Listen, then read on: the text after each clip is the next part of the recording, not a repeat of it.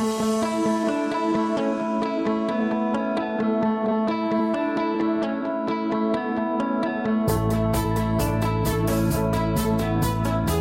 jump right into our message today. We're going to be time efficient and get us in and out of here. But we're continuing in the Great Escape, right? We've been in the Great Escape. This is the book of Exodus. This is our 72nd message in the book of Exodus. And we are finishing Exodus 34 today. Yes. No one else is excited but me, but I'm excited. We have been working through this book, and it has been phenomenal what God has done in showing us things right on time out of this book of Exodus. God's placed it in our lives at this time. But last week, as we continued in chapter 34, the Lord made a transition to giving Moses direction about what the people should be looking out for, and simply just giving them warnings. And what we see is he transitioned from what they're going to be facing and the warnings of the traps that would be ahead of them, actually shifting over to personal accountability, started giving them instructions on how they should live in our message last week, which is instructions in righteousness. This morning, we're going to finish Exodus 34. We're going to be meeting with God up on Mount Sinai. We're going to be there as he receives the 10 commandments for the second time. We're going to be there as he gathers them up, and God's going to give him some instructions to go down and share with him what God's instructed him of, and some what the Israelites needed. But what's going to be interesting is there'll be a physical manifestation of his time with God as he comes down in this message this morning, which is called Shine, with an exclamation point. Let's pray. Lord Jesus, we love you. Thank you so much, God, for the gift of the Word of God. Thank you, Lord, for the Spirit that dwells within us, Lord, that helps us to discern and understand it. And God, I know that you have spoken to me throughout the week as I've studied over the Scripture and prayed over the Scripture. And Lord, I would ask now that you would speak through me. Lord, that the words that I would share would not be the ones that I would choose, but the very ones that you would give me. God, remove the human element that we might hear from you. Lord, help us to have ears to hear, God, that we might be changed. In Jesus' name, amen. All right, to get us caught up, for those of you that were not here last week or maybe did not hear what all went on, but basically what happened was Moses made that shift, as we said. He went out of the aspect of just giving warnings to shifting into instructions. And what we see is the fact that God understands humanity very, very well. He understands their weaknesses. He understands their strengths. And what he's doing is he's saying, look, you know what? Be leery of these things as you go into this new land, this Canaan that's been prepared for you, because guess what? There's pagan cultures there. And those pagan cultures, what I need you to be wary of is the fact that there's going to be idolatry. Idolatry is something that he knows humanity has a weakness to, and we have a tendency to want to worship things or worship even people. So what he's saying, look, you need to be careful of that because it's going to draw you away from me. Then at the same time, he also talked about giving them instruction on how they could succeed and how to be productive and how they could just simply move forward in their lives for him. The question is, as Moses comes down here, the question we have to ask is, are they going to listen, right? Do they have ears to hear? And that's the problem that so many of us many times have. We can maybe hear something, we may hear it, but we don't necessarily listen to it. Like when we call our kids and tell them it's time for dinner, and then 20 minutes later, where are they? Well, they said, yes, Mom, when you yelled dinner time. They just didn't listen to what you said. They simply heard us. So what we find here is the Israelites are a picture very much like us. And what happens? They have a problem listening as well. So we're going to see how things unfold here in Exodus 34, verse 28. Verse 28, so we're going to start 28 through 35. Verse 28 says this, and he was there with the Lord 40 days and 40 nights. He did neither eat bread nor drink water, and he wrote upon the tables of the words of the covenant, the 10 commandments. And what I want us to pay attention to is understand here that we look at the period of time that he's there. It says 40 days and 40 nights. And that's interesting because the number 40 shows up in the Bible 145 different times. And the number 40 has a very specific meaning. What we're going to focus on today is really the 40 days and 40 nights. That shows up 11 times, specifically written exactly like that, again and again and again. What we find is that we have something that's something they call the law of first mention, where something first shows up in the Scripture. If we go to the law of first mention with that 40 days and 40 nights, we find it in Genesis chapter 7, verse number 4. To give you a little bit of detail, what we're going to be, this is Noah and the ark, right? And what we see is Christ is pictured in the ark. Because guess what? In order to miss out on the destruction, the wrath of God, you had to be inside of the ark, right? So guess what? In order to miss the wrath of God, guess what? We need to be in Christ, right? That's who we are as Christians. So we look here in Genesis 7, verse 4. It says, for yet 7 days, and I will cause it to rain upon the earth 40 days and 40 nights. And every living substance that I have made, this is, God creates life. Remember, it says here, that I have made, will I destroy from off the face of the earth. And just as a side note, understand, God creates life, and guess what? He's the only one that has the right to destroy life. It's kind of like this. If we go in, and let's say we get out Legos, right? And we all get our Legos out. And let's say I build me a sweet Lego fort, man. I get that bad boy all just the way I want it. And I leave the room, and you walk in, and you just go, boom, and just kick it across the room, and just a million pieces. That's not cool, man. But can I kick it and destroy it?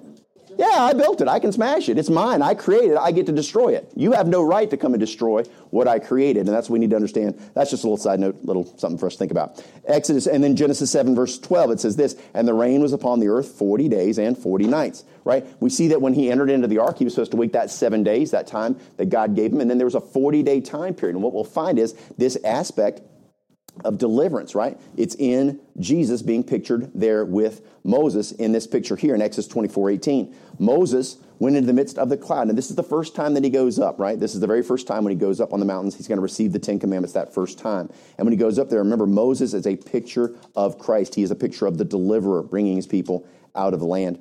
And it says here, Moses, verse 24:18, it says, and Moses went up in the midst of the cloud and gat him up into the mount, and Moses was in the mount 40 days and 40 nights. So the first time he went up Mount Sinai, he received the 10 Commandments. He comes down after that 40 days and 40 nights. And then what we find is here, he goes up a second time, right? He's going up to receive them a second time. But what's interesting as we're studying this, in Deuteronomy, we get a lot more detail of exactly what happened the second time, right? We don't get a lot of detail here. It's really just one verse. But in Deuteronomy chapter number 9, it says this, Deuteronomy 9:9. It says, when I was gone up into the mount to receive the tables of stone, even the tables of the covenant, which the Lord had made with you, when I abode in the mount 40 days and 40 nights, I neither did eat bread nor drink water. Then verse 11, Deuteronomy 9:11, he says, and it came to pass at the end of 40 days and 40 nights that the Lord gave me the 2 tables of stone, even the tables of the covenant.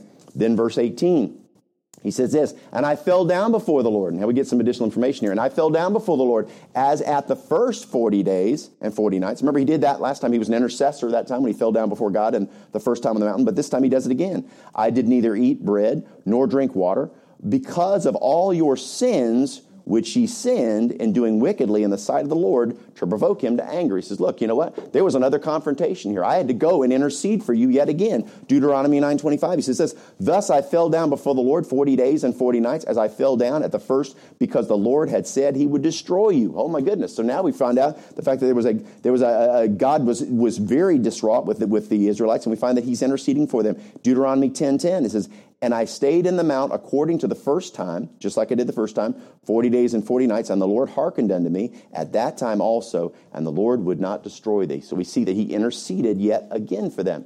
These details that we learn here in this 40-day time window is the fact that he is literally putting himself on the line, just exactly another picture of Christ putting himself on the line for the people. Then we see it again, 40 days and 40 nights. We see it with Elijah, right? Elijah has simply he's called down fire from heaven. God's destroyed the altar. Well, then things kind of go sideways. And Jezebel, who's the queen of the land, she's after him. And he's like, man, I'm out of here.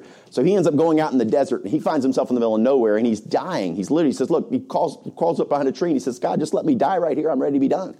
But you know what happens? God sustains him. God sends miraculous provision for him before he's going to be going up into Mount Horeb. It's in preparation. So here in 1 Kings 19:8, he says, and he arose and did eat and drink and went in the strength of that meat 40 days and 40 nights unto Horeb, the mount of God.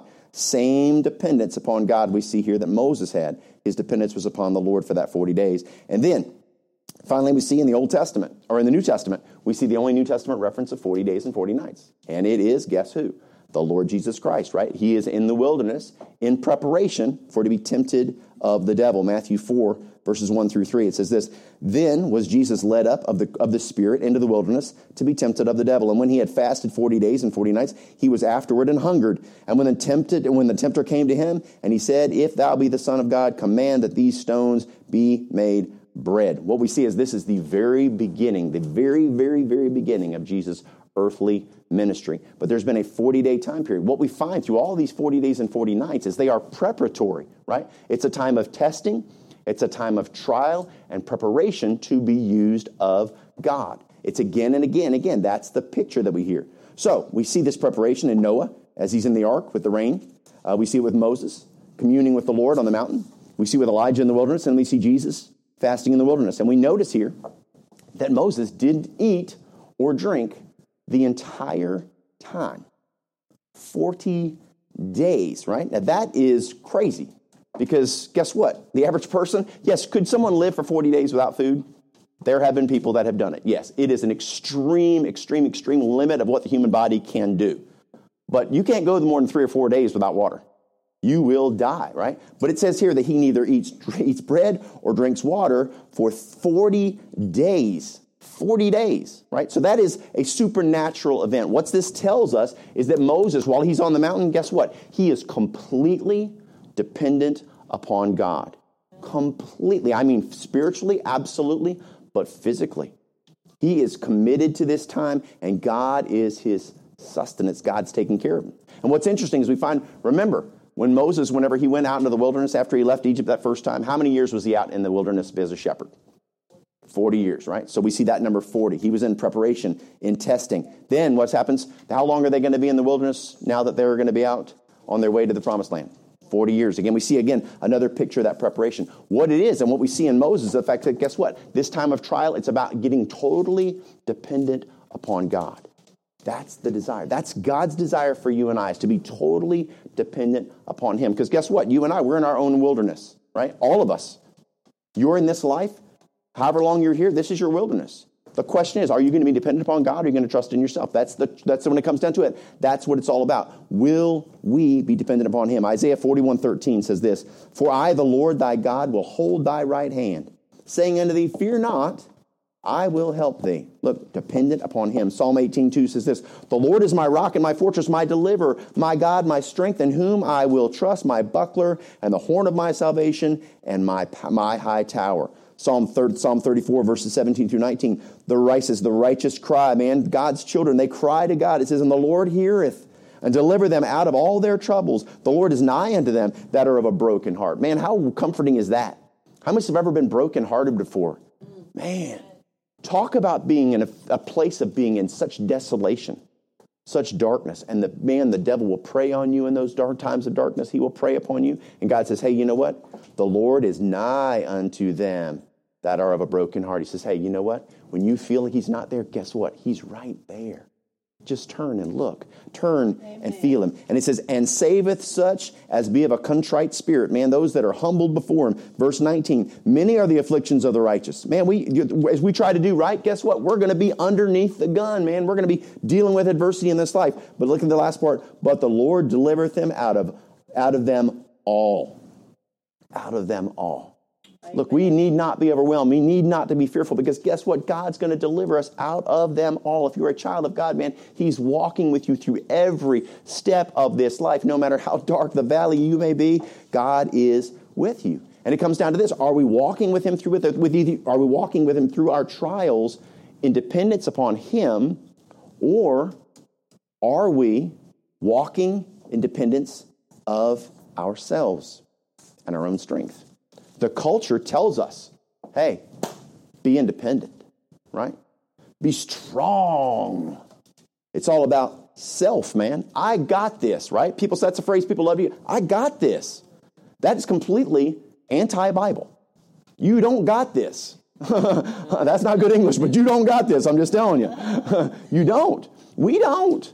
You don't have a chance against the enemy of this world, man. Amen. The Apostle Paul, man, who seemed to be in perpetual trial. I mean, his life was a trial after trial after trial after trial. What he does, he instructs us on what you do. He says, it's the key to success in tribulation. Check this out, 2 Corinthians 12:9. "And he said unto me, my grace is sufficient for thee." This is God speaking. "For my strength is made perfect in" strength? No, in weakness. "Most gladly, therefore, will I rather glory in my infirmities, that the power of Christ may rest upon me." Dependence is the key to real strength. You want to stand strong, God? Stand in the power of God, not your own flesh. The book of Hebrews, the author writes it this way in Hebrews 11, verses 32 through 34. "What shall I more say? For the time would fail me to tell of Gideon and of Barak and of Samson and Jephthah and David and Samuel and the prophets, who through faith subdued kingdoms, man. They wrought righteousness, obtained promises, stopped the mouths of lions, quenched the violence of fire, escaped the edge of the sword." Notice this. "Out of weakness were made strong. Waxed valiant in fight, turned to flight the armies of the aliens." These men accomplished the impossible because guess what? They were dependent upon God and not themselves. They were weak. Verse 28 continues in the very back of that verse. It says this, "And he wrote upon the tables the words of the covenant," the 10 Commandments. It says he wrote upon the tables. Now understand, there's a lot of people that teach that that's Moses that writes the second set of commandments. If you go to the Jews, their faith says that Moses wrote the 10 commandments. God used him to write them. But we're going to see what the Bible says about that. In Exodus 34:1, God made a promise back there. He said, and the Lord said unto Moses, hew thee 2 tables of stone like unto the first, and I will write upon these tables, right? He always keeps his word. The words that were in the first tables, which thou breakest. In Deuteronomy 10, verses 1 through 4, as we see this, Moses telling us, he says, and at that time the Lord said unto me, hew thee 2 tables of stone like unto the first, and come up unto me into the mount, and make thee an ark of wood. And I will write on the tables of the words that were in the first tables, which thou breakest. I love how he always points that out to him. Remember, you broke those. thou shalt put them in the ark. And I made an ark of shittim wood, and hewed 2 tables of stone like unto the first, and went unto the mountain, having the 2 tables in mine hand. Verse number 4, and he wrote on the tables. Notice the pronouns. He wrote on the tables, according to the first writing, the 10 commandments, which the Lord spoke unto you in the mount out of the midst of fire in the day of the assembly, and the Lord gave them unto me.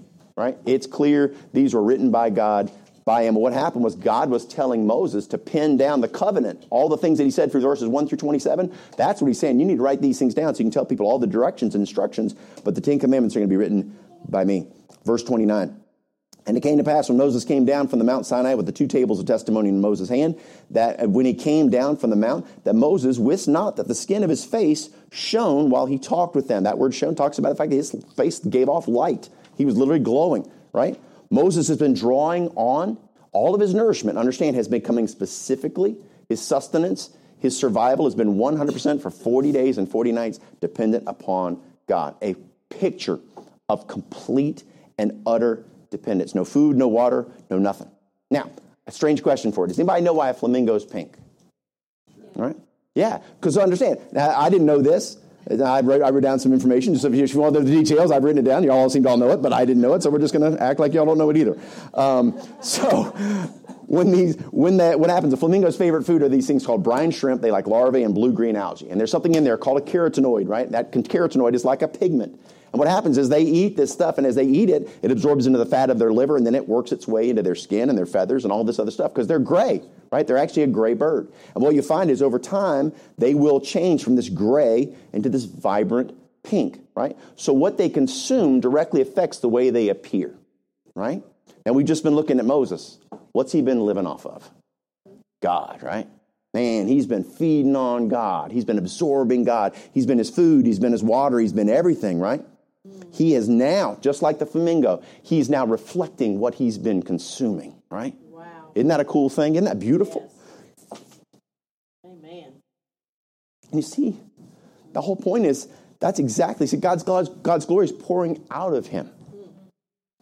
Just imagine if we, right, we took 40 days, and let's say we consumed God, we made him everything we brought in, right? That was our sustenance. And we totally focused it, man. I mean, you totally gave it. You said, look, no social media, no TV, no books outside of this, no video games, no YouTube, no nothing, man. All those things that were those distractions that I used to focus on, I used to look at, and I used to put in my mind. What if I took all that stuff and I said, you know what? All that time that I used to waste, I'm going to put it in here. I'm going to let God feed me out of his word. And you did it every day for 40 days straight. Can you imagine? What would it be like? What would our life be like? What difference would there be after 40 days of concentrated consumption, sumptuously feeding on God's word? How would it affect us? Would it change our appearance? Philippians 2:15 says this, that ye may be blameless and harmless, the sons of God without rebuke in the midst of a crooked and perverse nation. Here we are in the midst of the darkness, among whom ye shine as lights in the world. He's saying, hey, man, you'll be just like Moses. You'll shine in the darkness.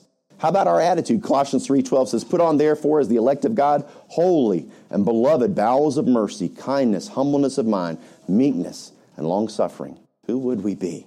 How about our countenance? 2 Timothy 1:7, for God hath not given us the spirit of fear, but of power and of love and of a sound mind. How about our speech? Ephesians 4:29. Let no corrupt communication proceed out of your mouth, but that which is good to the use of edifying, that it may minister grace unto the hearers. Man, we changed our speech. How about our patience? Romans 8:25. But if we hope For that we see not, man, we do with patience wait for it. You know what? We're willing to wait. Our compassion, Ephesians 4:32, and be ye kind one to another, tenderhearted, forgiving one another, even as God for Christ's sake hath forgiven you. And then what about our forgiveness? What if our forgiveness was like God's? Colossians 3:13, forbearing one another and forgiving one another. If any man have a quarrel against any, even as Christ forgave you, also do ye. He would change every part of who we are, utterly and completely. The question is, why don't we do it? Right? Why aren't we all the exemplary example, right? It's the same reason we're not all at 4% body fat, right? It's the same reason we're not all cut all to pieces, man. Because guess what? There's some issues. We have got to deal with some stuff. Because guess what my flesh loves? Yummy goodies. It loves chips. I'm not the only one. Y'all are like, really? That's a terrible thing to hear. I had no idea you like snacks. Right. We all do, man. You know, cookies, whatever it is, right? So we got to deny ourselves those fleshly things and deny our flesh, which wants to be fed this stuff, in order to have that kind of a result. Then we also have to, what do we have? We have to go to the gym. We got to put in hard work, right? So we got to put in hard work and we got to deny our flesh. Woo, those sound wonderful, don't they? The idea of denying our flesh and doing hard work, guess what? It doesn't appeal to the average person. So guess what an average person gets? Average results. Absolutely. Average results. And when we apply that to our Christianity, right? Our Christianity, our service to our Savior, how do we feel about being average? I would hate to tell you, unfortunately, based upon the landscape of Christianity today, as a whole, people are just fine with it. They have no problem. They have no problem carrying the name Christian, right? But not carrying the banner of Christ. It's a totally different thing. They're not willing to follow him. And see, and that's why. Bless him, Lord. That's why I want you to understand this word, man. That's why this is so important. That's why it has to take a priority in our life. Because I'm not okay with being average, and I don't want you to be okay with being average. I want you to press towards the mark of the high calling of God in Christ Jesus. He wants us to be more, right? He deserves our very best, yet we want to say, yeah, I'm good being average. I'll just be like everybody else. As long as I'm not too low, and as long as I'm not too high, I think the middle's just fine. And it's a sad thing because he deserves so much more from us. Listen to this. Paul describes, this is the Laodicean church age. This is the age that you and I are in right now. If you want to see who we are, this is the church age. It's talked about in the book of Revelation, and it's talking about the different ages. This is the final one. It starts in 1901, and we're in it right now. 2 Timothy 4, verses 3 through 4. Here's the description that Paul gives. For the time will come when they will not endure sound doctrine. It means they don't want real teaching. But after their own lusts shall they heap to themselves teachers having itching ears. There's a difference between teaching and preaching. Teaching does not convict you. Preaching convicts you. Preaching is confrontive. Preaching makes you think about yourself. It steps on your toes. You can go in teaching, and you can fill yourself with knowledge, and you can become puffed up with knowledge, and you can feel better and more superior than everyone around you because you're a biblical scholar. Problem is, it doesn't work into your life. It doesn't change who you are. It doesn't affect how you impact the people around you. It doesn't affect how you treat your family. But preaching uses God's word to convict our hearts and make change in our life. And this is what it's saying is, you know what? They don't want preachers. They want teachers having itching ears. That means scratch me right where oh yes, that's the spot. Oh yeah. That's what they want. Just make me feel good. Give me what I want. Listen to this. And they shall turn away their ears from the truth. They don't even want to hear it. And shall be turned unto fables. You know what? They don't want the truth. They would much rather have stories. You just tell me a bunch of stories. Entertain me while I'm in church. And if I leave there, man, that was a lot of fun. Wasn't that great? Let's go get some lunch. Your toes aren't stepped on. You feel exactly the same way when you walked in the door, except for you've checked your Christian box and you're good to go. And now you can leave. And next week you come back in. Man, look at me. I'm a good Christian. I'm doing my job. And that's not what God called us to do, man. It's not. And what did Paul? Paul exhorted Timothy when he said, this is the problem in 3 and 4. In verse 2, he gave him a challenge. He said, this is how you deal with it. Preach the word. Be instant, in season, out of season. Reprove, that means convict, man. That means bring conviction. He says rebuke, that means confront. He says exhort, that means challenge. He says with all long suffering. He says you do it with love, compassionately. You challenge people. And he says, and doctrine. You do it with biblical teaching. You use the Word of God to challenge people on where they stand and help them to do better. And so if we look at this and we go, my answer to that, if I'm good with being average and I say, no, I'm not average. I don't want to be average. Well, then we have to apply 2 Timothy 2:15. That by it says, study to show thyself approved unto God, man. Study. That takes work. Study. Study to show thyself approved unto God, a workman that needeth not to be ashamed, rightly dividing the word of truth. That means that the word doesn't get twisted and turned, when people can't come up and tell you something that's false and you not recognize it. You can see it for what it is, and you know truth when you see it. God will help you to see it. He'll reveal the truth to you because he does not want us to be blind. He wants to have his eyes wide open. That's why he kept seeing again and again and again. He says, he that have ears to hear, let him hear. Let him hear. He says, I'm speaking truth. Just listen. But again and again, he has to beg them because guess what? They're deaf. They're blind. They're not willing to hear. And if we will do this, right? If we will do this, if we did what it says in 2 Timothy 2:15, and we would find our sustenance in the word of God, guess what? We will shine like never before. You will impact this world like never before, right? And the whole thing is, it's just a matter of whether or not we'll do it, right? God sets us up and gives us exactly what we need. He says, and think about this. If people saw us coming from our 40 days of communion with God, and they saw us in the midst of the rest of the world, would we look different? Yeah, we would, wouldn't we? Wouldn't we stand out? Wouldn't there be something about us? We would not fit in. Titus 2:14 says this, who gave himself for us that he might redeem us from all iniquity and purify unto himself a peculiar people, zealous of good works. Guess what? You and I are supposed to not stand. We're supposed to stand out in the crowd. We should be peculiar. There should be something about us that does not look like everyone else. Our lives, guess what? They'll shine the light of Christ into this world.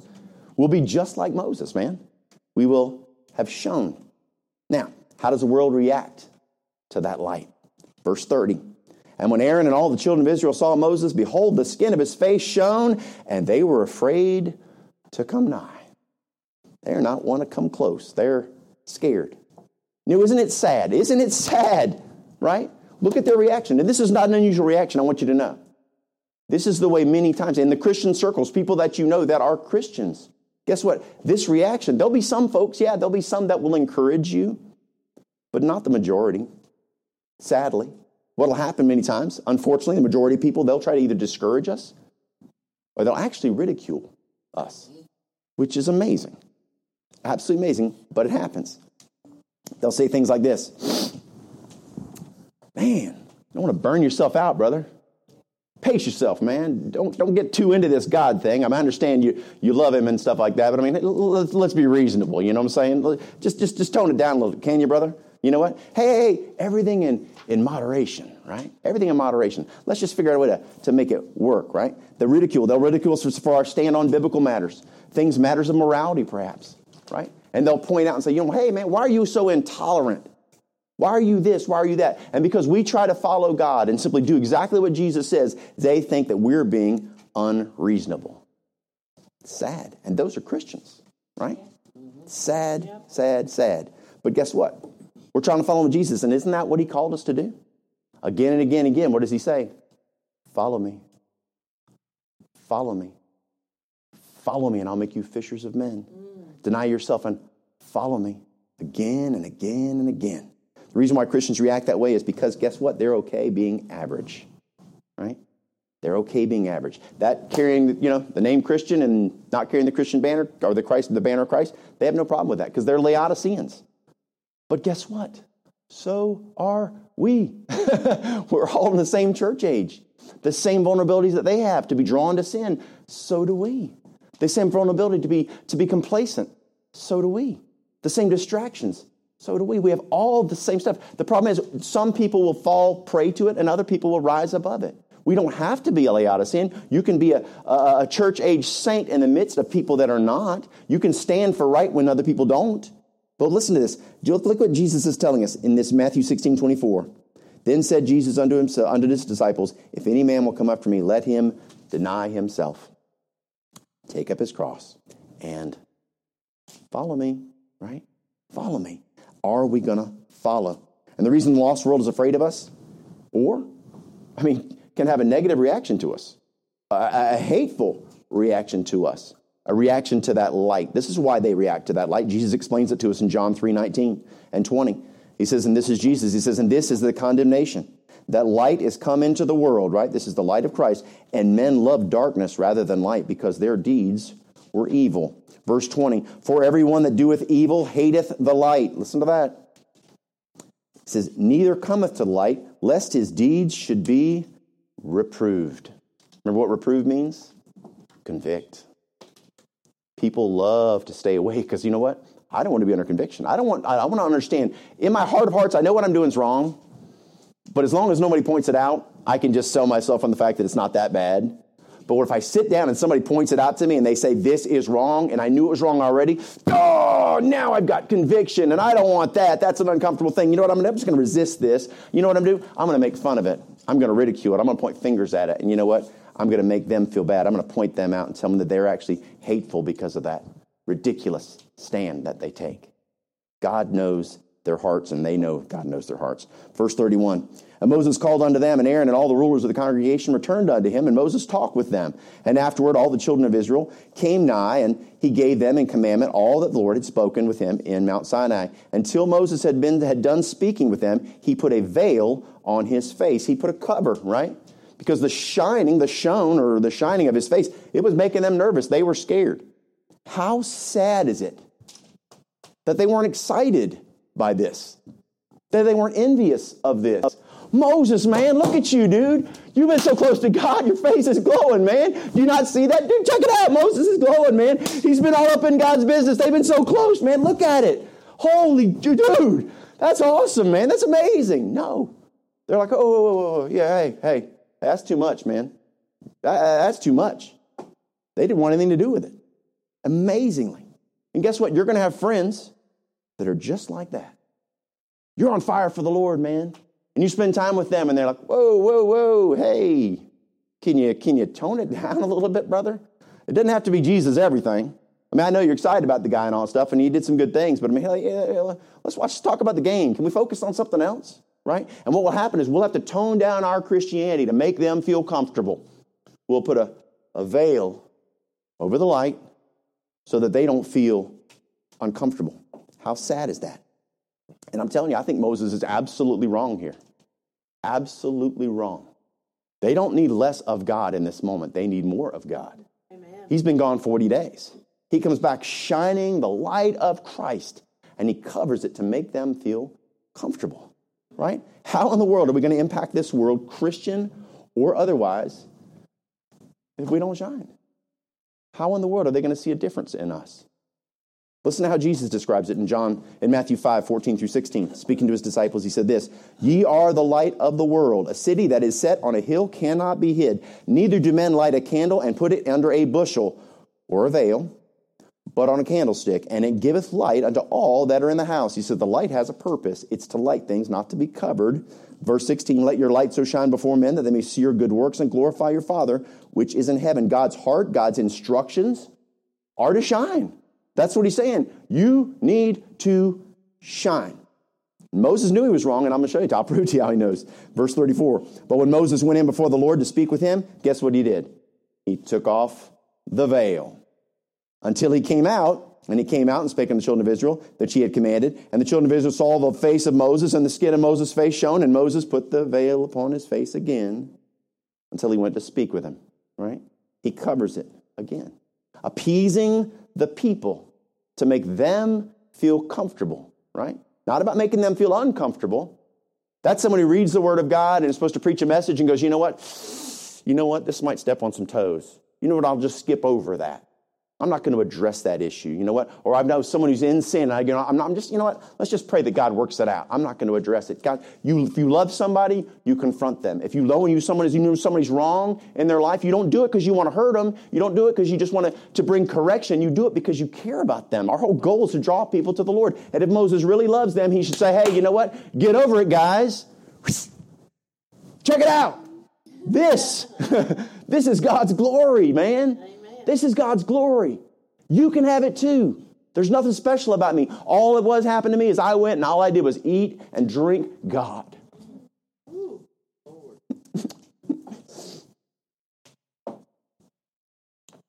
And I submit to you that people are more impressed by what they see in our lives than what they hear out of our mouths. Because Moses' concern was that there was a distraction. I want them to hear what I'm saying. They just need to hear this. This is important.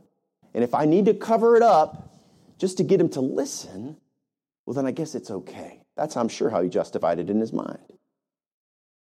What we know as we study the Israelites, they didn't listen. They didn't hear. They're going to be falling right into sin in no time. So it doesn't have the impact. And so many times we think that our words are what people need, and they need our life. Our life. Not say I'm a Christian, but live it. Be it. Truly follow Christ. I'm a follower of Christ. Oh, yeah? If I asked your mom and you were a child, are you obedient? Would they say, oh, yes, they're a follower of Christ? Because guess what? If you're disobedient to your parent, you cannot be obedient to God. Right? There's so many issues in our life, and we go, you know what? Hey, I'm at my job, and I talk junk about my boss. Guess what? If you're not submitted to your boss, this person God put in place, guess what? You cannot follow God if you're not following your boss. If a wife's not submitting to her husband and allowing him to lead the family, guess what? She's not submitting. She's not following God. God has a purpose and a plan and a system for everything to function as he commands. And if we'll do it his way, guess what? We can follow him, and we can shine the light of Christ. Or we can say, you know what? I'll just make it fit my life. I want my theology to fit my life instead of my life fit my theology. That's not the way it works, but that's the way the world works. The world wants to take God and put him into a box that fits the way they want him to fit so they can put him on a shelf and say, you know what? That's a part of me. Instead of saying, you know what? The shelf is God. The shelf is God. I'm just a little piece of his plan. Amen. Amen. As Christians, we have access to the light. We have access to the light. We can feed upon it. We can fill ourselves with it. You can find all the questions you have. You can find answers in the Word of God. So the question is, why aren't we shining? Why? Well, maybe we're afraid. Maybe we're afraid of ridicule. Maybe we're afraid to stand out. Maybe we don't want to be that above average one that people are going to see. We're good just blending in. Maybe we're lazy. We're that one that doesn't want to go to the gym. Don't want to put in the work. Just good being who I am. And the last one. Maybe we're ashamed. Maybe we're ashamed. Paul said, I am not ashamed of the gospel of Christ. And I would challenge you to say this. Look, if you're not ashamed, I know some of you are sitting there going, man, I'm not ashamed. And in your head, you're going, I'm not ashamed, man. I'll stand for God. Then shine, man. Shine. Shine. That's what God's called us to do. Do exactly what Moses did. Get into this word. Let it change your heart. Let it change your life. Apply it in your life and make an impact in this world. Because guess what? It's dark, dark, dark. Amen. It's full of darkness. And there are people that are hopeless. And right now there's riots take place across our country. And hatred reigns. And all kinds of division takes place. It's darker than ever. And guess what they need? They need light. And that's us. Amen. That's us. So my challenge to you is shine. Let's pray.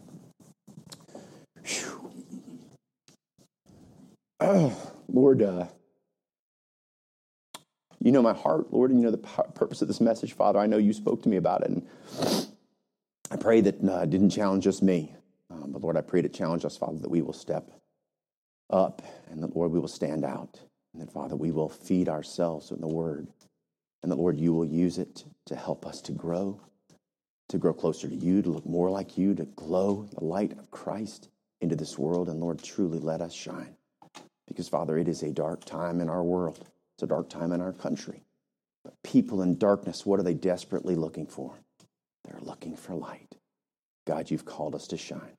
And I pray that, Lord, you'll help us to do just that. If you're here today and you say, you know what, but God spoke to my heart.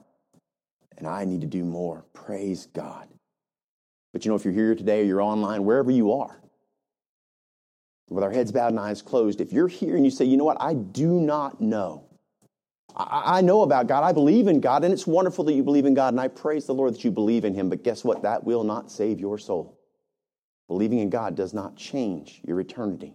Submitting your will to God will change your eternity. Jesus Christ died on the cross for the sins of the world. Every single solitary person who's ever lived, He died for them. He died for you. And if you're here today, you're online, wherever you are, and you say, you know what? If I were to die today, I do not know that I'd go to heaven. I don't know that I'm a Christian. I believe in God. I've been to church and I've read the Bible, but you know what? I can't tell you I have peace in my heart that I know that if this is my last day, I'm going to go to heaven. I don't know. That's the same question that was asked to me almost 19 years ago, and I said, boy, I hope so. And that's not good enough. It's not a hope. You can know. Bottom line is the Bible says, for by grace you are saved through faith, and that not of yourselves. It is a gift of God, not of works, lest any man should boast. It is a gift. And the Lord Jesus Christ offers that gift from the cross today to you right where you are. And it doesn't take a special prayer. It's not a ceremony. It's nothing like that. It's not a religious thing. It's a matter of the heart. God looks into our heart and He says, you know what? I see your lost condition and I'm willing to save you right where you are. If you're willing to receive Him, all it's simply a matter of understanding is this. You know that you're a sinner. You know that the reason why you're on your way to hell is not because of God. It's because of the choices that you made. And then we have a Savior that came, and because the penalty that we have because of our sin is the fact that the Bible says the wages of sin is death, but the gift of God is eternal life through Jesus Christ our Lord. God came and gave us a Savior, and as He reaches His hand out to us today, if you've received Him, praise God. Live for Him. If you haven't received Him, He's willing and ready to receive you right now. What I'm going to do is give you an opportunity to pray and receive Christ as your Savior. It's not the words of this prayer that will do anything for you. If you just melodically say the prayer but don't mean it, you may as well not say a word. Don't waste your time. But if you truly want to receive Christ, He's listening to your heart and not the words. I'm going to pray out loud. You can pray in your heart and your mind. But remember, it's not for me to hear. It's not for anybody else to hear. It's you and God. And He's listening right now, I can promise you. With our heads bowed and eyes closed, repeat after me in your heart and mind if you want to receive Christ as your Savior. Lord, I know that I'm a sinner. And I'm sorry for my sin. I'm asking you right now, in the best way that I know how, to forgive me of my sins, to come into my life, and to save my soul. Lord, I turn from my previous life, and I want to live for you. God, thank you for saving me. Thank you for caring for me. Thank you for dying for me. Now let me live for you. I'll see you in heaven one day. In Jesus' name I pray. Amen.